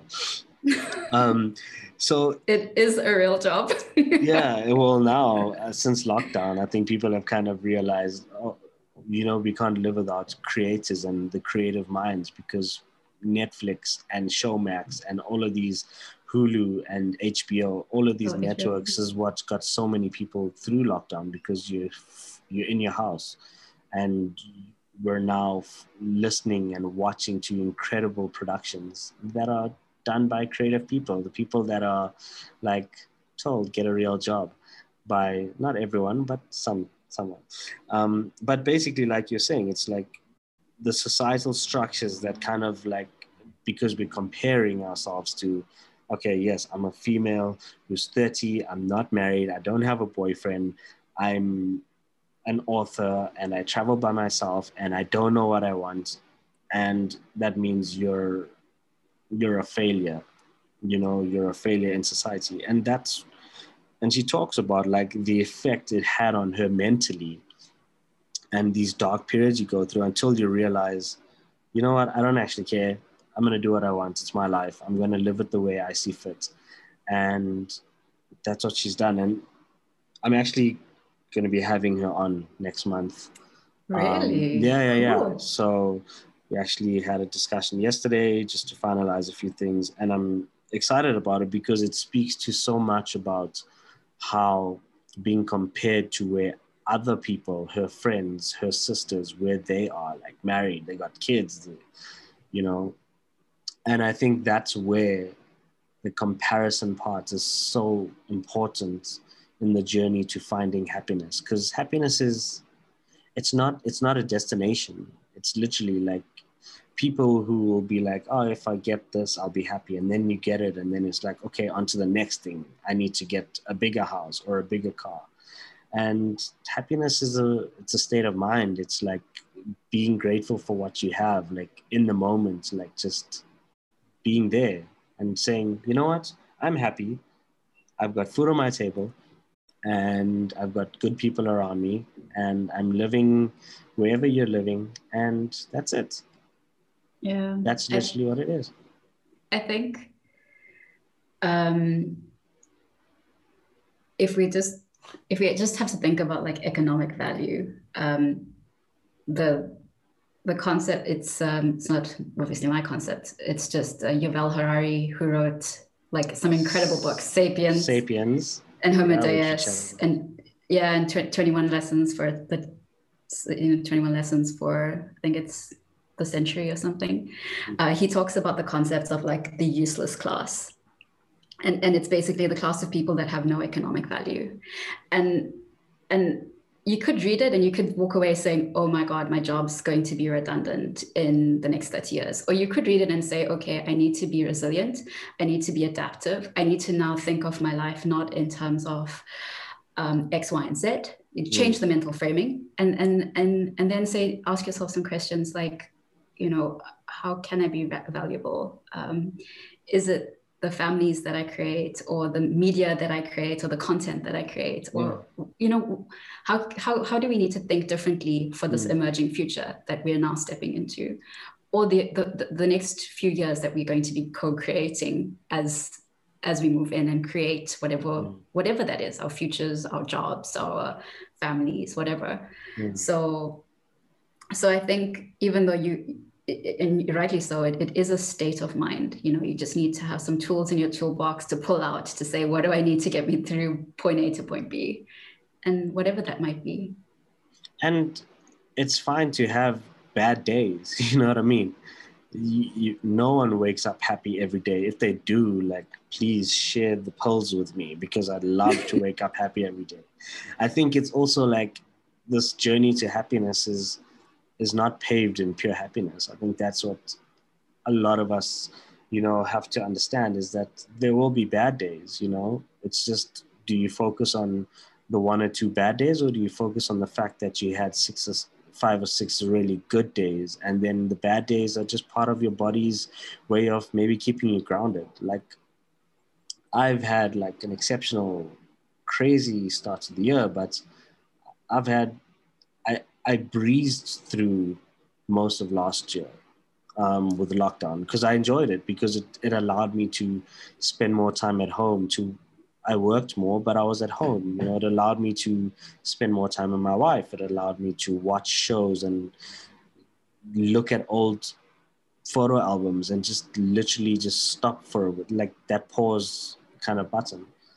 This year, I struggled so much in the first few months mentally. Like, I'm happier, but I had like so many dark days where I was just like, can't do this anymore. But then I said to myself, those are the days where you literally dig the deepest and you start to find, okay, where are the problems? What are the faults? What is making me unhappy? And mindfulness is pretty much like, it's going to be it's a bigger buzzword moving forward, is like mindfulness, like being mindful of everything, like, well, not every literal thing, but, you know, why am I unhappy, or why am I angry?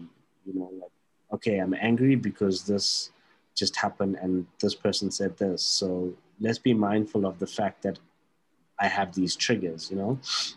So I think the key thing is to remember in your journey to happiness, like it doesn't mean just because you have 1 or 2 bad days, it's like, oh, flip, I'm not actually happy because, you know, I just had a bad day. It's like, it's normal. Yeah. And it's okay. Yeah. It's okay to feel like shit. It's okay to feel like absolute garbage and worthless. But it's when you have those good days, make the best of it. Yeah, I guess you could, it's just about the stories that you tell yourself. I think for mindfulness, it is a buzzword now because it's so tied to concepts of like the consciousness. What is consciousness? And that becomes relevant if you're in IT and want to understand AI and all of these way futuristic concepts. But I think on a very individual level, meditation is now more than ever relevant. Yeah. You know, because all we have is ourselves at home, 4 walls, and our mind. Sometimes, yes, we have TV and we can numb if we're bored. We can numb with, you know, TV, video games, a good iTunes playlist, or one that your friend has compiled and you just, you know, listen to. So I think it's really just knowing when it comes to meditation, just some people can't do it, right? They just, what does it mean? What are the different types? And then they'll say, I just can't do this. I just can't sit down by myself and really connect with. Face my fears. Face what's in the mirror. But I think it's also because meditation has become such a commercialized property as well, where it's like, you know, do you meditate? How much do you meditate? And it's not about, it's become a thing like, yeah, I meditate, you know, like all the time, and, you know, do not disturb meditating. It's become like a thing where people, it's almost become like an elitist or classist type thing. Like, do you meditate? No. It's like, okay, well, I don't hang out and not meditate. It's that sort of vibe. But I think I don't hang out with people like that. So that then I'm good. Yeah. No, I've literally seen this. I see people like, yeah, time to meditate, and they're like taking a selfie of themselves, and I'm like, dude, you're not meditating. Like, you're taking selfies and you're posting about it, and it's fine to post about meditation, but like, stop making it a thing, you know, just do it, you know. And don't you think it's interesting that the type of apps that have now emerged to help with mindfulness meditation? Yeah, and I think it's a good thing and a bad thing. It's a good thing because it helps people learn how to do it properly, or gives people a guideline. Because like you're saying, no one really knows how to really do it. You know what I mean? So like Headspace, I started off with Headspace. I tried it out. I got into a pattern, and then I figured, okay, cool. I know this. I don't need Andrew telling me how and what to do right now. I'm good. But I watched there's a really cool book, but I didn't get it from the book. I actually got it from a podcast with Naval Ravikant or Ravikant, whatever. I can't remember his surname properly. But he talks about meditation just being anything you want it to be. So he just sits and does nothing. That's his meditation. Like, he sits down and does nothing. Like, he just lazes, lets his mind wander, because meditation will generally tell you, if your mind wanders, think of it like a cloud and just let it pass by. And if your mind wanders, just catch that thought, you know. But he was like, meditation is just the state of the art of doing nothing, if that works for you. And that resonated with me, because I literally love that. Like, my time in the morning with coffee is my time of meditation, because I'm not thinking about work. I'm not thinking about life. Yeah, I might like ponder over a few things that I'm trying to solve, but that's just so that I can solve it, get it out of my head, and clear that headspace. You know what I mean? So I think meditation is not just about the headspace app. Yeah, it's nice for routine and to get you into like, to understand how it works, especially the early stages where they teach you about breathing, which is like super important, and you're like, you know. It's interesting. I've tried the Waking Up app with Sam Harris. I think that one's pretty cool. Yeah. I must try that. I've seen that, and I thought about downloading it a few times. I just never got around to doing it. So Yeah, I should. But so I think before, because I'm almost close to having to dash off, but Yeah. before we do, should we just quickly shift gears to maybe a topic that is so close to home, like music, and just chat a bit about that? Because I think music festivals, as you know, is so deep in my DNA. absolutely. If I think music festivals, I think you, especially your ultra music, you enjoy the good. Are you still? You've been to Tomorrowland, like? Yeah. So I think if we just talk music, and then just before we say goodbye for now. So, I mean, if ever there was a music festival to try that's on my to-do list, it would be the Danish music festival called Roskilde, and it's pretty cool. So obviously it's been cancelled now this year and last year. And I've had a work colleague who's gone like pretty much for most of them. But like in 2019, I think they had like The Cure, and they had they had Bob Dylan. I think it was Bob Dylan. So they have such a is it? I can't remember, but I know The Cure. So I know like they have such. So it's a beautiful setting. It's near like a fjord, near the Viking museum-ish, kind of, right? And it just breaks my heart hearing anything like the fjords and the Vikings, because that's what I spend my pastime with. When you can, come over to the Nordic countries. I'm here, so have a great adventure. We plan a Roskilde adventure. And it's really, really cool. So they have this like basically pitch a tent for a week. Well, I mean, you don't have to go for the week. You could buy a day pass or a 3-day pass. Yeah. Pitch a tent. And for me, I think mentally, the thing about doing music festivals in Europe is that there's rain, which we don't necessarily factor into our experience. So like it's going to be a mud fest, typically a mud fest. And for 1 week, just, roughing it out. Yeah, roughing it out, music festivals. It's pretty cool, actually. So you can definitely check that out. Just do a Google, check it out. I will definitely, because that's one thing I do miss is live music.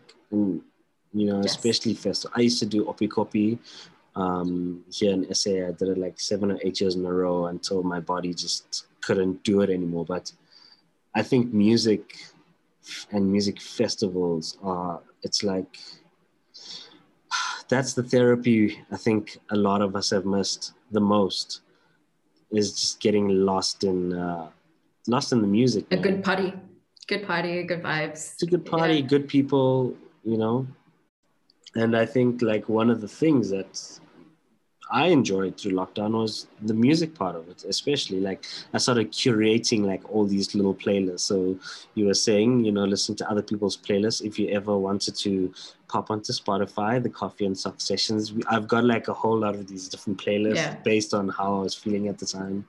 There's like Nordic ones, the Norwegian sessions, Icelandic sessions, the Cuban sessions, alternative sessions. There's an emo one. So like you say, like, all of these things, like how music is such a special part of festival life and our life. What's on your Nordic list? What artists? It's just a bunch. It's like, I think it was so my Nordic one was like Anna of the North and Skwa and just a whole lot. Are you pronouncing those right? Yeah, the Skwa, I learned how to pronounce it from the Norwegian peeps that I did my podcast with. Anna of the North. There's another one. I can't remember what her name is now. So it's all the rock, indie rock genre? It's a lot of, Sigur Rós, who I pronounce as Sigur Rós my whole life. So like exceptional stuff. But the Icelandic one, I obviously became very involved in the Icelandic stuff because of the Zac Efron episode, because they did Iceland. So I spent a whole time. That was a great playlist. Like Kaleo, I didn't even know Kaleo. Yes. Icelandic. Yes. Brilliant. Easy on the eyes. Easy.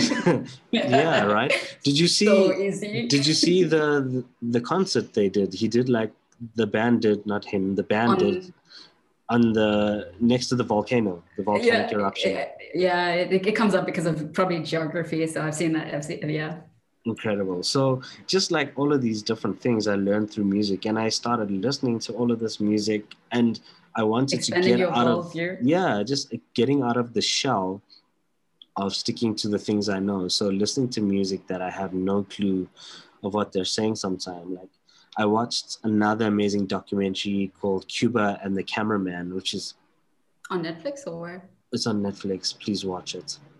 Okay, cool. Cuba and Like Cuba and the Cameraman. So basically about this cameraman that's been going to Cuba, an American journalist, been going to Cuba for 50 years. And he forges this crazy friendship with Fidel Castro, and he goes back every year and he visits like a certain group of people and follows up with them, like, so how they're doing. It's the most beautiful, most heartbreaking, most insightful, it was incredible. So I went through a Cuban phase where I started listening to so much like Buena Vista Social Club again, and I it's have that just CD. I have that CD behind me. Yes. what amazing, right? It was one of the CDs that made it into my hand luggage bag when I flew back. It's Dude, such a good album. it's so beautiful. It's so beautiful. Like, It's quite a popular one as well, let's be yeah, honest. yeah. It's super pop. I mean, like if you think Cuban music, and that's where people jump to. So, like I used music a lot, and especially things I didn't understand, because I found that when I listened to a lot of the English stuff, I was like getting too caught up in the lyrics, and a lot of the bands are very like Death Cab is my favorite band, and obviously I get super emo listening to them. Death Cab for Cutie or That's it, that yeah, one? yeah, Yeah. Death Cab for Cutie. And then I was like focusing on the words, and I'm like, I'm pushing myself into a state. So I found listening to like foreign music that I didn't understand, but I could pick up the feel of it, like the vibe from the production and the feel of the music would send me into like these different states. So music helped without me getting too attached to the lyrical content of it. So I think where music's been really cool for me, just listening to you speak, is like I was in Poland for work, and someone at the work table was like, okay, South Africa, do you know the Antwoord? And it's just like an immediate way that people connect, right? It's like, yes, I do know the Antwoord, but not personally, but I know of them, or like, oh, do you know goldfish, or do you know black coffee? And I think I feel so proud, like when I hear that these people in these really far off places know South African music. I then, feel so happy. yeah, the Norwegian podcast I did, that was one of the things they know when I mentioned South Africa. They were like, do you know the Antwoord? And there was like a festival where these guys were Yes, headlining, and it's the craziest they are thing. And then crazy here. it took us down this rabbit hole of South African artists like Seether, that they didn't even know Seether was a South African artist. And we just went Many down this people don't hole. know Sita is in South Africa. The production quality is pretty good. No, it's incredible. You know what I mean? And then Right. Goldfish are so like, Goldfish are on a league of their own. Like if there's ever a concert I can't wait to go to again, is like a Goldfish one, because that is just the most beautiful experience. We had them at Joburg Day like 2 years ago, and it was just the most cathartic, most therapeutic experience ever. And like you say, when you hear people talk about these bands, it just, number one, makes you miss home so much, but it makes you so proud that South Africa has left such a big mark on so many people around the world. Oh, Yeah, and man. likewise for all the other countries. You feel it. Yeah. Can't wait to come back home and check you out. Or you get on a plane and you come here and we go on a nice adventure. Well, chances are I'm going to be living in a Scandinavian country. Like, is that on your it's literally your Google on my Maps? list. Yeah, it's Move literally, here. yeah, no, it's literally, if I had to move somewhere, I'll either be somewhere in Europe, I mean like Eastern Europe. No, not Eastern Europe, Western Europe. Yeah, I was like, no, I'm not going to the East. It's too much crazy shit going on. Depends how East, but Eastern Europe's beautiful depending where. But yeah, yeah, cool. It's beautiful, but crazy. So I mean, like the Netherlands, Belgium. I'm about that small town life, just like walking to markets, fresh fruit markets, and just simple history. I'm like a history buff. not a buff. I'm fascinated by history, so castles and just like finding things and archaeology and the, you know, history of mankind and the world we live in, which is why I end up down rabbit holes of watching videos of World War bunkers that are discovered in people's backyards. And now they just found this tomb in Ireland, this incredible tomb with like an archaeological history that's apparently going to blow our minds. Turkey's Göbekli Tepe, the stuff they're finding there, like all of the stuff they're uncovering. So, and then obviously Scandinavia, that like if it's not going to be like Europe, it's definitely going to be like a Scandinavian country like Norway or Denmark or in Iceland, just for the history, but just I think I just appreciate the nature of it all and the beauty of it, and Viking culture. Like I'm so fascinated by Viking history and, you know, the different gods, and it's just, yeah, man, it's just Norse mythology, yes. There's also like something. So there's just like, it's on the radar. I'm trying to convince Alice. She hates the cold. She's like, that's going to be a tough swing, but there is something called a base layer, which is a way of dressing and the layering technique, which you will learn very quickly when you move here. And good quality shoes, and I think once you get the practicals out the way, and maybe a special lamp called a SAD lamp, which helps synthesize natural light so that you don't feel the 4 o'clock dip, like the actual, because the days are seasonal, right? So you feel length. Yes, based on light. So I think once you get the practicalities, and it's taken me 4 years, I'm not going to say I'm 100% settled yet, but it's getting there. Yeah, it's time, right? No, of course. It's a process. It's a time. Your body's adapting to 20 plus years of living in a completely different climate. It's definitely not going to happen overnight. You know what I mean? Like, yeah. And hopefully you can convince Alice, and then we see you guys soon, or at least for a visit, or if not, when I hear that you're moving, something like that. Something like that, yeah. No, definitely. I mean, it's definitely on my bucket list. It's a matter of just saving up enough money to really fully experience it without feeling the weight of the cost of traveling to those countries in particular. So, yeah, man, just want to do it. Head north, you know, and experience it for myself instead of watching videos of wolves and North life, if you can call it that. Okay. Well, we see each other soon then. Yeah, if not there, then here. But yeah, man, it's been so good.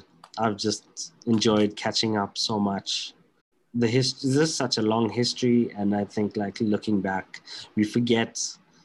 When you think back, like, wow, we know each other since what, like 2002? That's like 19 years, man. Like it's crazy. But what's nice is... We can now construct a sentence that says, oh, you know what, in the 90s, and then ... Right? We literally can. But it's nice to catch up.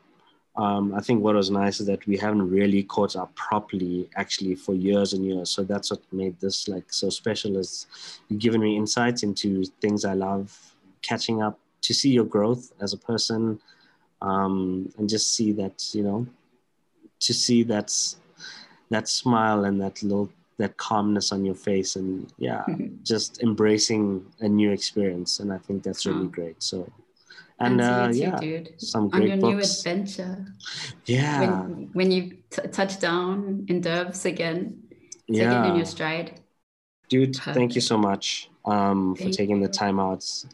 It's been great. It's like almost 3 hours. I can't believe it. It's amazing. But thank you for this. And now let's just have some touch bases more, like, so that we can actually truly connect. You've got my number now, which is a good thing. Yeah, that's good. And then we chat. We can chat. Cool, human. Enjoy. Thank you so much for your time. Have fun. You. Enjoy dessert. Yeah, a full-on bride, dude. I'm so excited. The sun is good. Amazing. Okay. All right. Cheers. Enjoy. Bye. Bye, everybody. And thanks for listening. Catch you soon.